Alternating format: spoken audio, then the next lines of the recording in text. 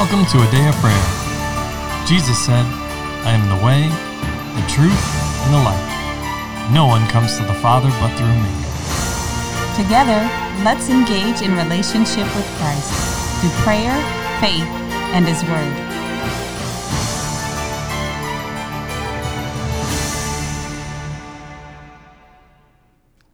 Welcome. You're listening to a Day of Prayer's morning Bible study. My name is Layla, and we're so glad you could join us. Before we begin, let's take a moment and pray. Lord, we thank you for today, Lord. We thank you for your kindness and your compassion that you show towards us, Lord. We ask that you'll give us a new outpouring of your love, Lord, so that we can show that to others who may not know that you love them, Lord, that they have the opportunity to come to you, God, and be set free from whatever the adversary has bound them with, Lord. We thank you for understanding and for wisdom, Lord, so that we can engage in spiritual warfare the way that you have for us to engage in, Lord. We thank you for your people. We thank you for our partners and our listeners, Lord. And we just bless your name. In Jesus' name, amen. Amen. In Jesus' name, amen. And amen.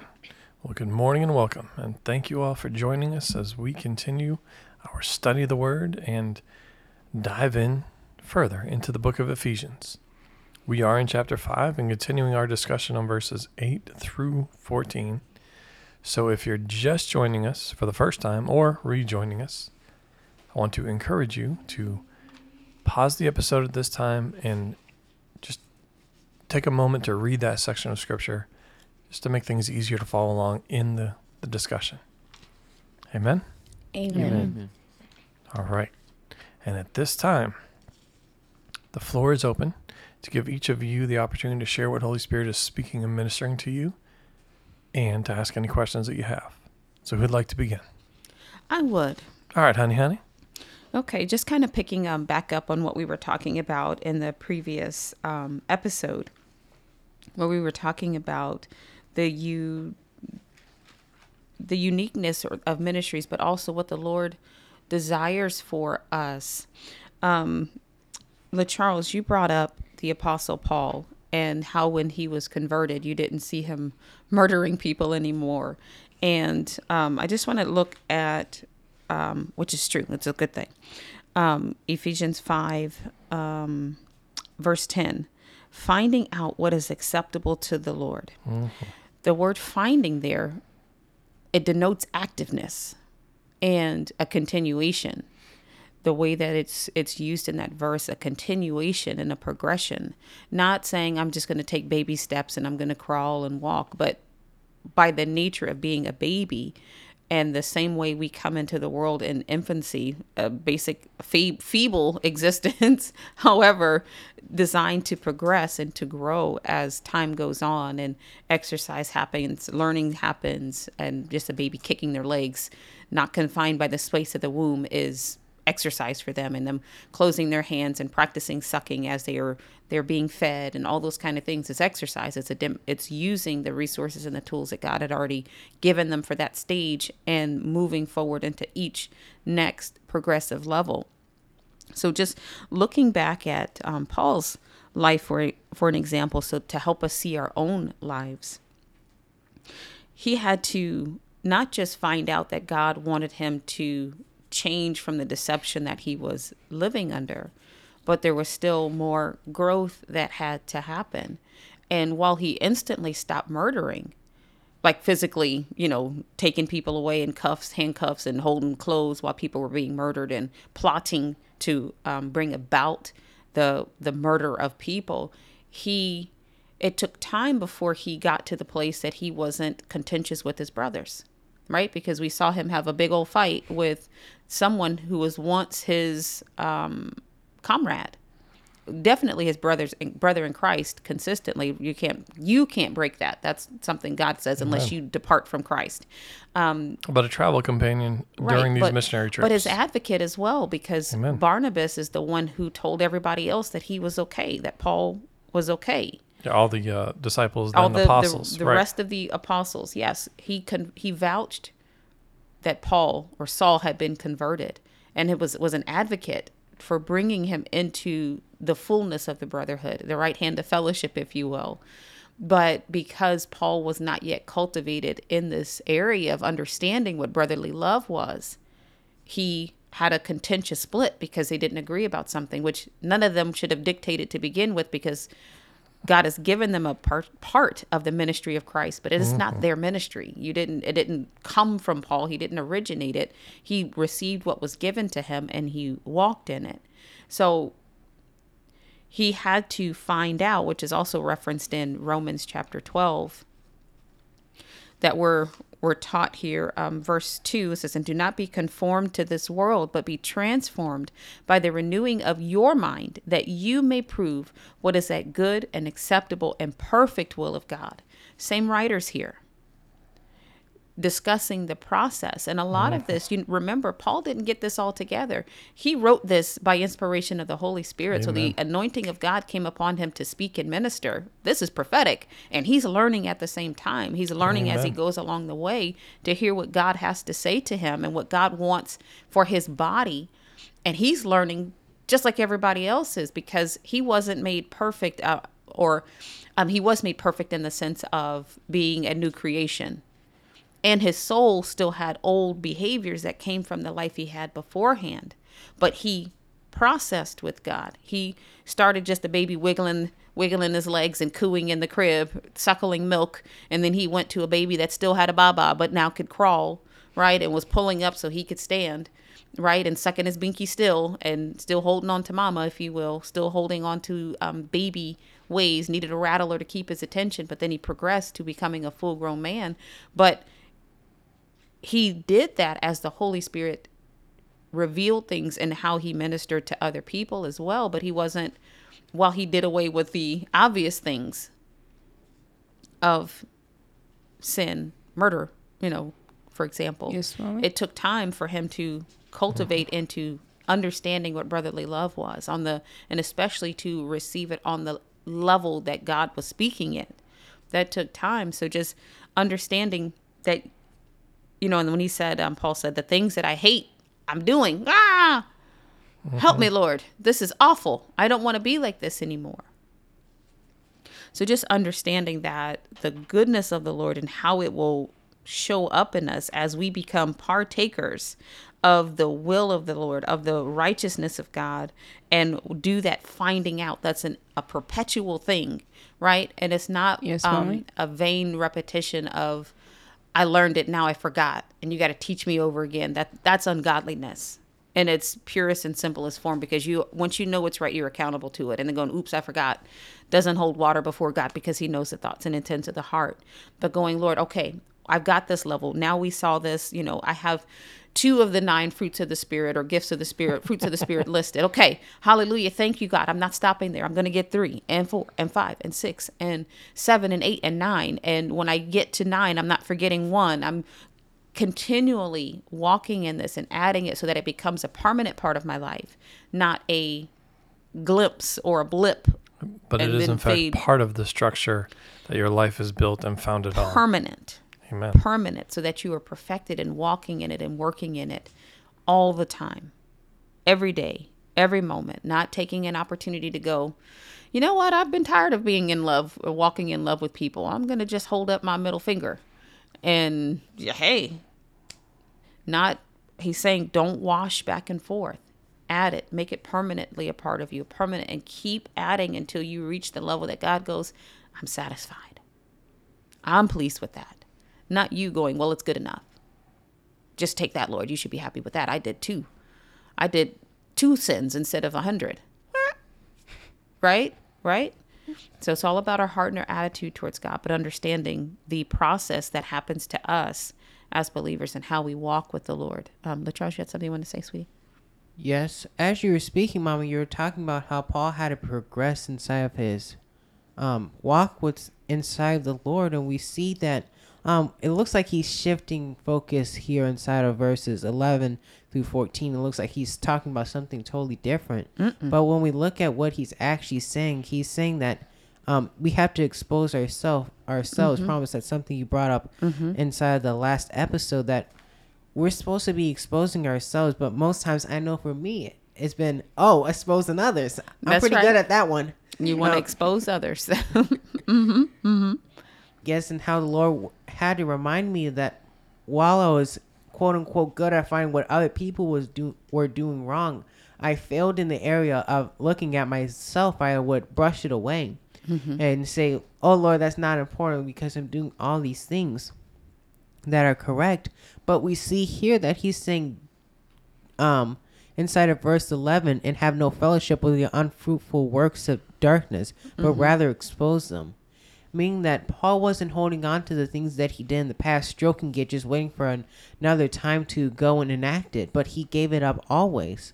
You see that with children, or you should see that your 14-year-old son should not have his binky in his back pocket, sucking it when you're not looking, but he should give it all away and not do that at all. And then, but we see here inside of verse 12 where he says, "For it is shameful even to speak of those things which are done by them in secret."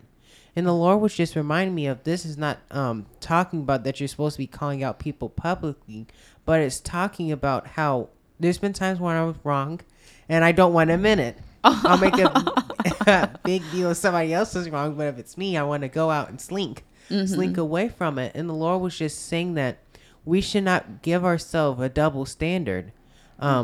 We see inside of Moses, while the Lord said he was faithful, there was some double standardness, I should say, or he was double-minded in the regard of he failed to give the same importance to what he did wrong as to what others were doing wrong. We see that after he struck the rock, he was always blaming them for him doing it.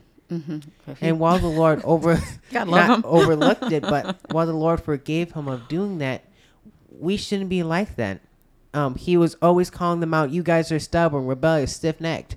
But he was stiff-necked himself. And I know I've been stiff-necked. And I had a stent placed in my neck to help me with it. And how... You wore a neck brace just to make sure your neck didn't move. Make sure you didn't get whiplash from all the stuff you were doing. Right, but no. That's so funny. So let's understand that a little deeper, right? What he's saying is... Right. Oh, let me just read that verse. It is shameful, verse 12, right? For it is shameful. Well, first he says, have no fellowship with the unfruitful works of darkness, but rather expose them. For it is shameful to speak, even to speak of those things which are done by them in secret. Yes, he's talking about ourselves. We talked in the previous episode about Galatians, right? Here's the basic, the bare minimum aspect and what it looks like to be or walk as children of light, right? Yes. Is this not the same thing but in reverse order? In Galatians, right, it starts in verse 18. It says, but if you're led by the Spirit, you're not under the law. But then he says in verse 19, now the works of the flesh are evident. And then lists them throughout 19, throughout verse 20 and 21, ending with, those who practice such things will not inherit the kingdom of God. And then gets into, again, the basic elements and aspects of what it looks like to walk as children of God. Right? Yes. It's not that it was, let's understand this in the correct way. It's not about, it's shameful to list them, because Paul lists them in multiple places throughout Scripture. What he's saying is they should not be named as being a part of you. Right, but this is another message that Paul says repeatedly to the Romans, right? Romans 2:21. You then who teach others, do you not teach yourself? You who preach against stealing, do you steal? Right? He's going down this list. Like, examine yourself. You're telling others to do this, but are you abiding by the same teaching? Right? Paul says very plainly, well, the Lord through Paul says that the teaching I give is first for me, so that after I'm done teaching or preaching, that I am not or did not disqualify myself. So that's what he's saying here. Like, as you brought up, examine yourself before the Lord, right? And this is said throughout Scripture as well. Make that choice, Lord. James says we shouldn't be forgetful. Don't look in the mirror of the Word and then immediately turn around and forget what our own face looks like, right? We should be examining ourselves before the Lord and saying, Lord, I see this thing. It's this blemish, this spot, this wrinkle, this imperfection. Help me deal with this. Help me remove this from my life. And then trust the Lord that he's going to do it, but also walk as he called you, doing the things that he's telling you in order to have that removed and uprooted from your life.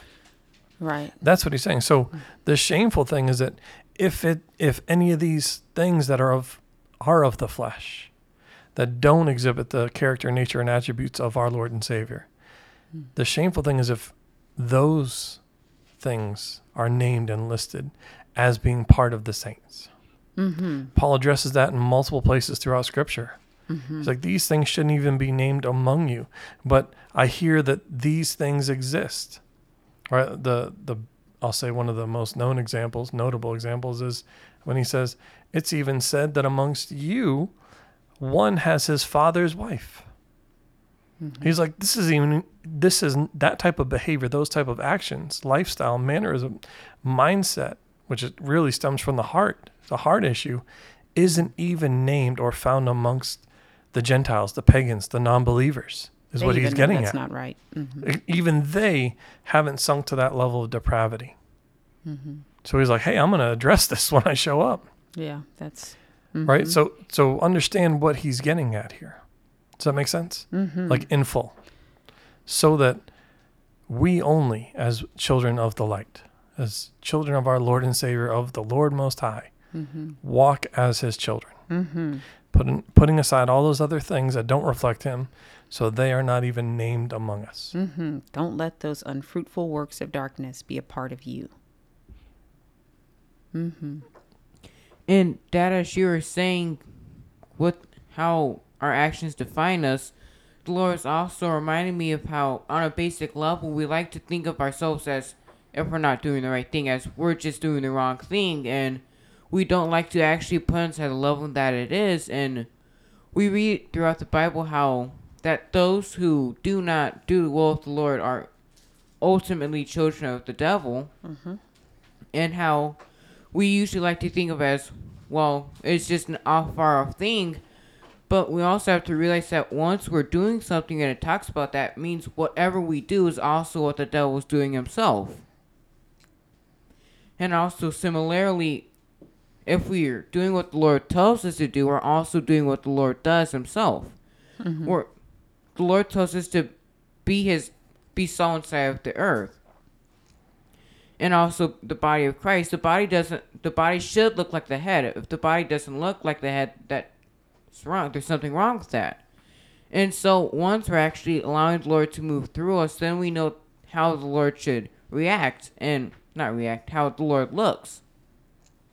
And we usually like to think of as the Lord's an abstract idea, I'd say, and say that the Lord is far off when we can't be anything close to him.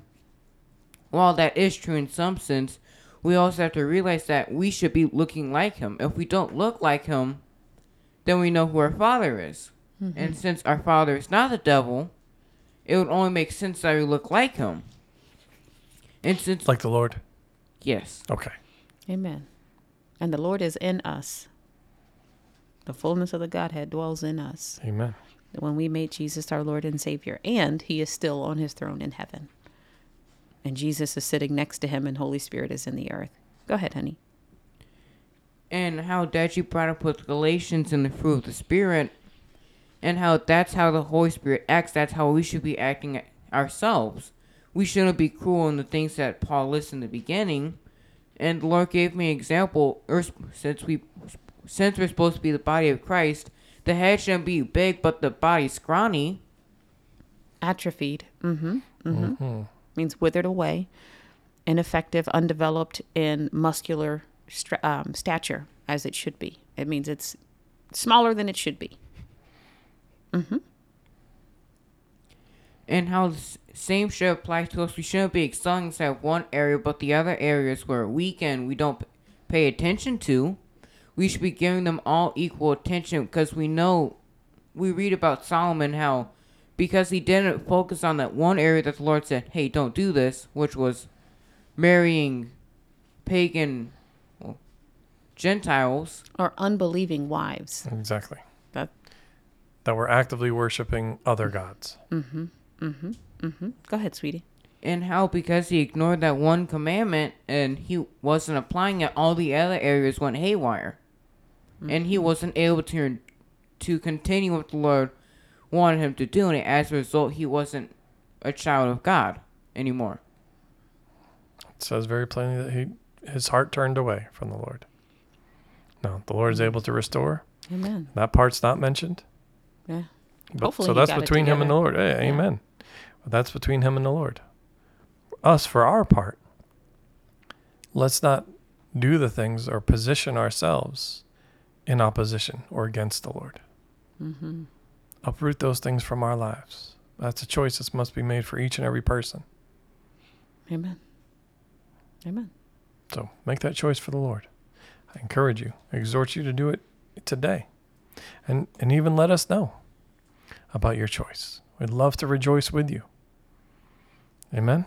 Amen. Amen. All right. Well, can I get a volunteer to close us out in prayer, please? I will. All right, I promise. Lord, I just thank you for showing us what's wrong, Lord, and just showing us how to correct it, Lord. And Lord, I also just thank you for showing us how to see it ourselves, Lord, and that we're not blind to it, Lord.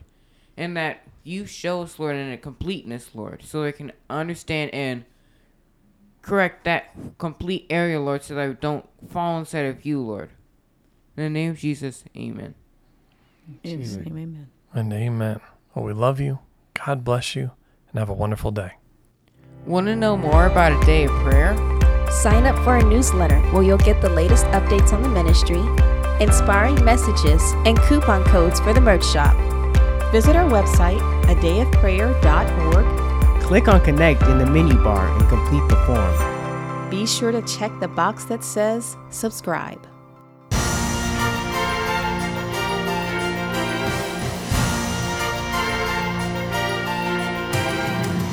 Thank you for listening to A Day of Prayer. We trust the Lord that you are strengthened and encouraged in your relationship with Christ. Visit us on our website, adayofprayer.org, where you can check out our blog, find additional study resources, or shop the official A Day of Prayer store.